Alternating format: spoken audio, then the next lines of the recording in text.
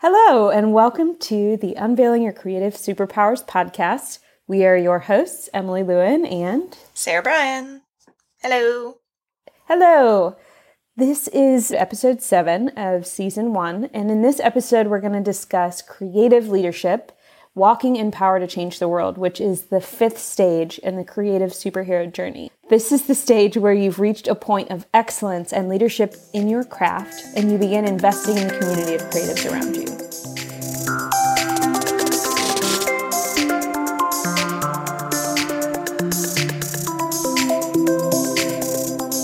Bright Ideas is a collection of playful, practical resources to help you light up your creativity. We help people engage with their creative journeys through group courses, workshops, conferences, and now this podcast. In the last episode, we talked about rising to the occasion, the stage where you take big opportunities and big risks with your creative expression.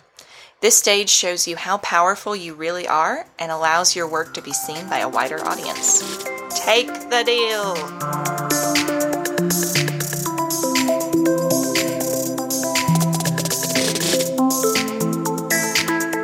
In creative leadership, you have matured in your creativity to the point that you can begin empowering other creative superheroes in their journeys.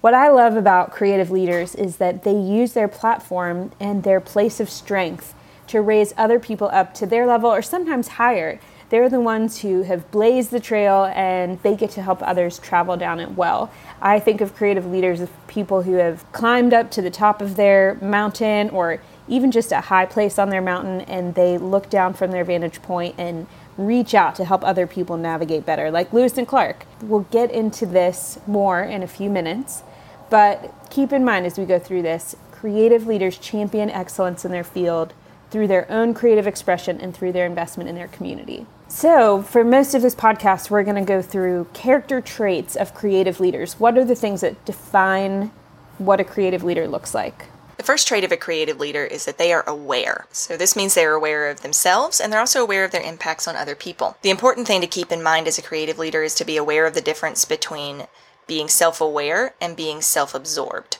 Self-awareness means that you recognize what's going on inside yourself.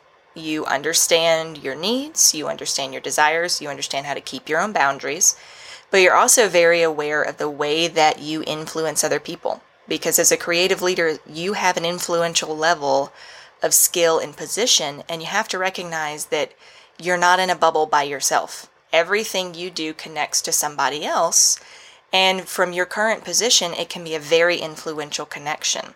So you need to be aware of the way that your actions affect the broader community. So being self-aware isn't just myopically looking at your own stuff, but it's also about knowing what's going on in you and understanding how what's happening to you can affect the broader community. Something else that being aware as a creative leader does is it makes you pay attention to the context and the power of your work. So this means that you recognize the context that you're putting your work into and you pay attention to whether or not what you're putting out is actually appropriate for that context. Now, we're not really encouraging censorship per se here, but we are encouraging you to be careful about putting subject matter out there that maybe is wrong for the audience you're handing it to. Maybe it's wrong because of age or because of cultural situation or any number of factors that might make whatever work or creation you're about to put out there just not a good fit for the people you're giving it to.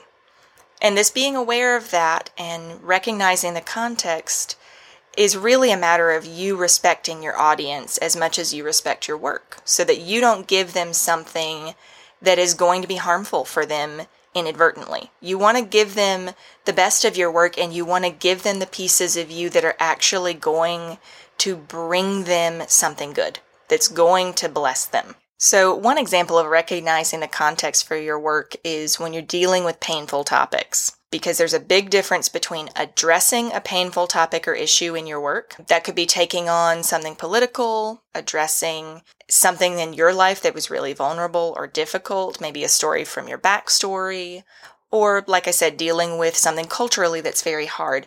But there's a very big difference between addressing something painful and processing your own pain on top of other people in your creative work. Because when you address something painful, you raise questions.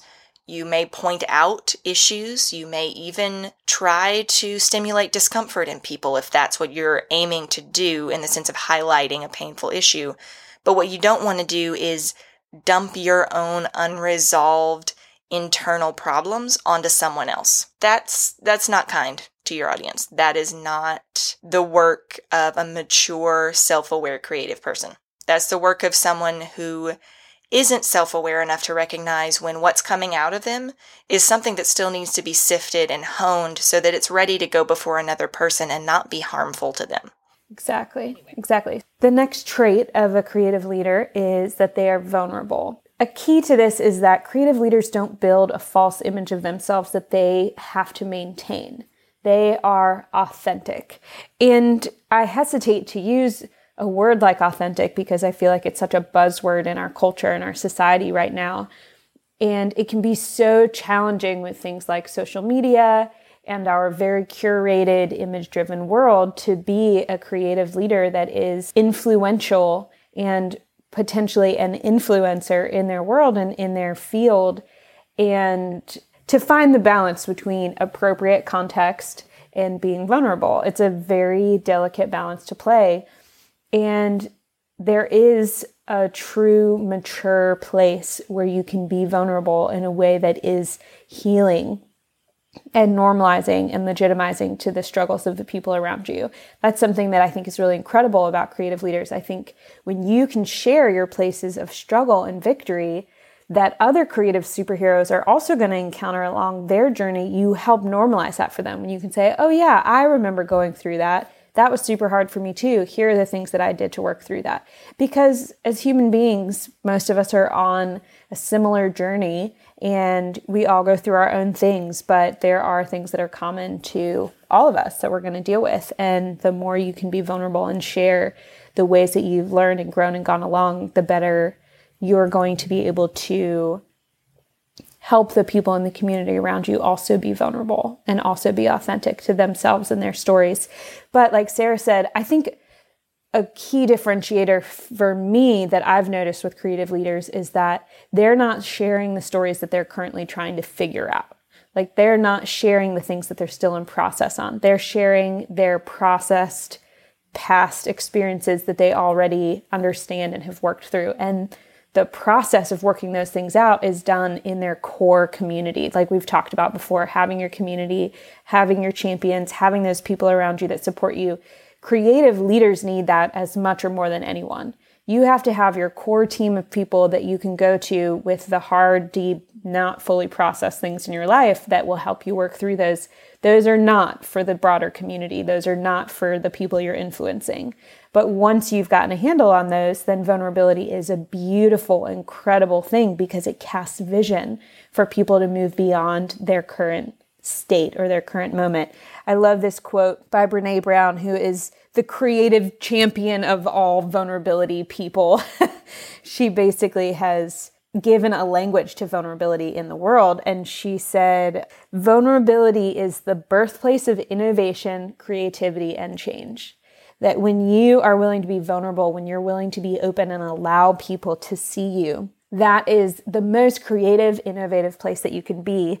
And it opens up creativity and innovation in the community around you. We talked in previous episodes about shame and belonging, and that, shame is something that keeps so many people from accessing their creativity. And as a creative leader, you have the opportunity to create community and to speak words of belonging, words of your own vulnerability that communicate belonging to people, that break that shame off of them that they may be carrying when they come into contact with you, which is a super powerful place to be as a creative leader, that your story can impact other people's stories and bring them freedom. Part of what enables creative leaders to be vulnerable is that they're also humble. Now, this doesn't mean that creative leaders are doormats. It doesn't mean that they grovel at the feet of people greater than them. What humility actually means in this context is having a very healthy view of your own self-worth. That is the foundation for true humility for anyone, but in particular for a creative leader. This means that they know their value is not based on the success or the accolades that they receive, or even on their gifts or their talents. They know that their value comes from who they are as individuals. So humility for them is actually a natural overflow of a secure creative identity. And what this enables them to do is to not only be served by other people in the creative community, but to serve as well, because true humility is shown by being able to serve.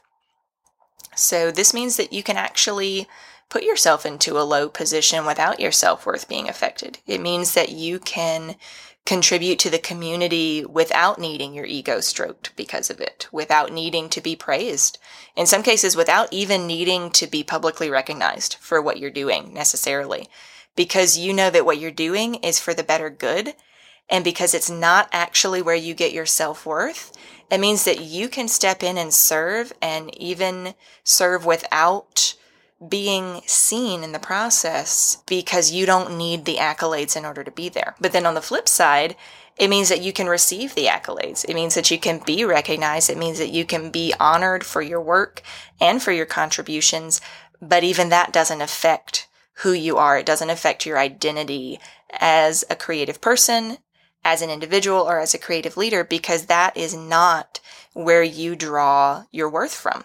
Your worth is not built on accolades. It's not built on recognition. It's not built on how many followers you have on Instagram, how many likes you get when you put up a post, how many people tell you that your writing on your blog is amazing, or that whatever creative endeavor you just took on is just the greatest thing they ever saw. Regardless of how many people say that or how few, you are secure in your identity and you're secure in your creativity. So you're actually able to walk confidently regardless of whether you are getting plenty or getting little when it comes to accolades. And the other thing that this humility does for you is it makes you teachable. It means that you can learn from the leaders of your past. It means that you can learn from the leaders around you now. And you learn by sometimes walking in the path of the leaders who championed you before, or even by becoming the kind of leader or champion you wish you could have had. So, if you came from a bad background, in your humility and in your secure self-worth, you can recognize that, you know what? I don't have to repeat the patterns that were perpetuated on me. I don't have to carry out the same hard things I went through. I can actually make the path better for the person coming behind me. Or if you had a really great experience, you can actually build on that legacy and perpetuate it out through the next creative generations that are coming up behind you. Another trait of creative leaders is that they are generous. Creative leaders recognize that the more they share, the more capacity they have to receive. The incredible thing about this type of abundance mindset is that it can be applied to all of your resources: time, opportunities, insights that you've learned along the way, connections or your network, favor that people show you, money that you accrue, community, any of these influential resources that you've built up over time, over your creative career. All of these resources that you've built up over your creative career can be part of the overflow of generosity out of your life as a creative leader. And it ties into what Sarah was talking about with humility a minute ago, because creative leaders recognize that the resources that they have don't actually come from them. They're not actually dependent on the leader to be something other than just who they are, because all of their resources truly flow from God's creative resources, and His resources and potential are limitless. They're infinite.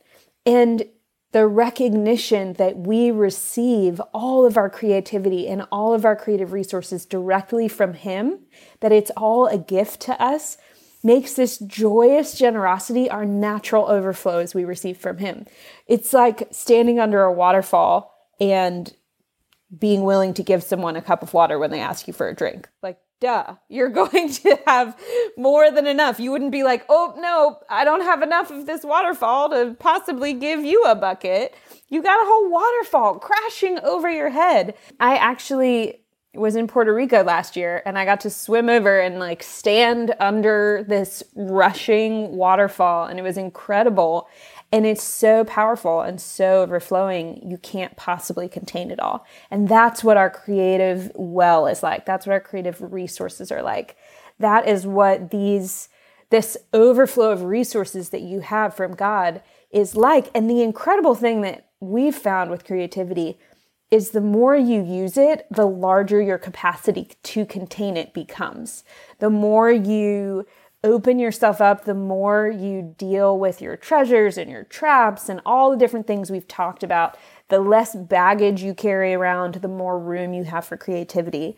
The more you exercise and prime the pump and dig deep into your creative well, it just creates more room for creativity to fill up. Lack of generosity is truly an orphan mindset. It's that belief that there is a pie with a limited number of slices.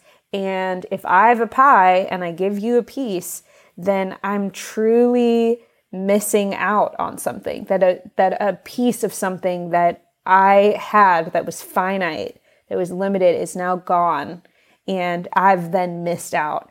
And it's totally the opposite of that. Not only do you have as many pies as you want, you freaking make the pies, and you make good pies. When you aren't willing to share the pies that you're making, I mean, come on, you're a creative leader. You don't have enough space to eat all of the pie that you can make, and it's good pie. So don't keep that locked away in, your pantry for when you might need more inspiration. That's not how it works. Creativity, no matter where you are in your creative journey, creativity is not something that lasts for an infinite amount of time being stored in your closet for a rainy day. To quote another Brené Brown quote, she says, creativity is not benign. If you stuff it down inside of you to save it for later, it's either going to die or it's going to become something rancid, basically.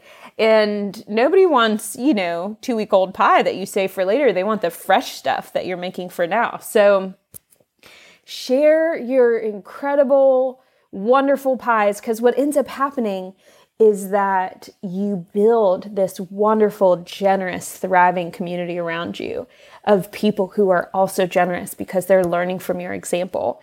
And the opposite of that is isolation and a lack of community. And that's not what creative leadership is about. So give away your amazing, beautiful, wonderful pies, share them with the community around you, and that will be a step towards being a creative leader. Creative leaders are also grateful. So this kind of goes along with the generosity, because it's really impossible to be generous in life if you're also not grateful for everything that's given to you. That orphan mindset that Emily was talking about, it works hand in hand with ingratitude and entitlement. So what it does is it tells you there's not enough, you have to hoard what you've been given, and you shouldn't be grateful for what you've got because it wasn't enough in the first place. So why should you be grateful for it? And it also tells you that you deserve more. So it keeps you in this vicious cycle of fear, lack, ingratitude, and entitlement.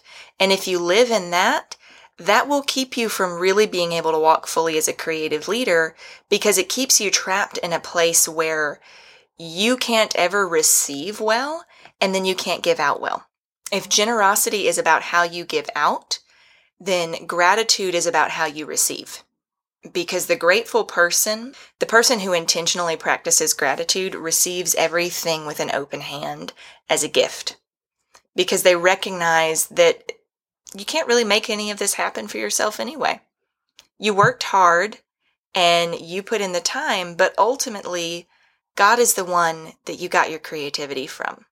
God is the one who has helped bring you into these situations where you could discover your creativity, where you could have fun and games, where you could take ownership of it, where you could rise to the occasion, and now where you can walk as a creative leader, because he's been the one working all of that out ever since your beginning days in the backstory.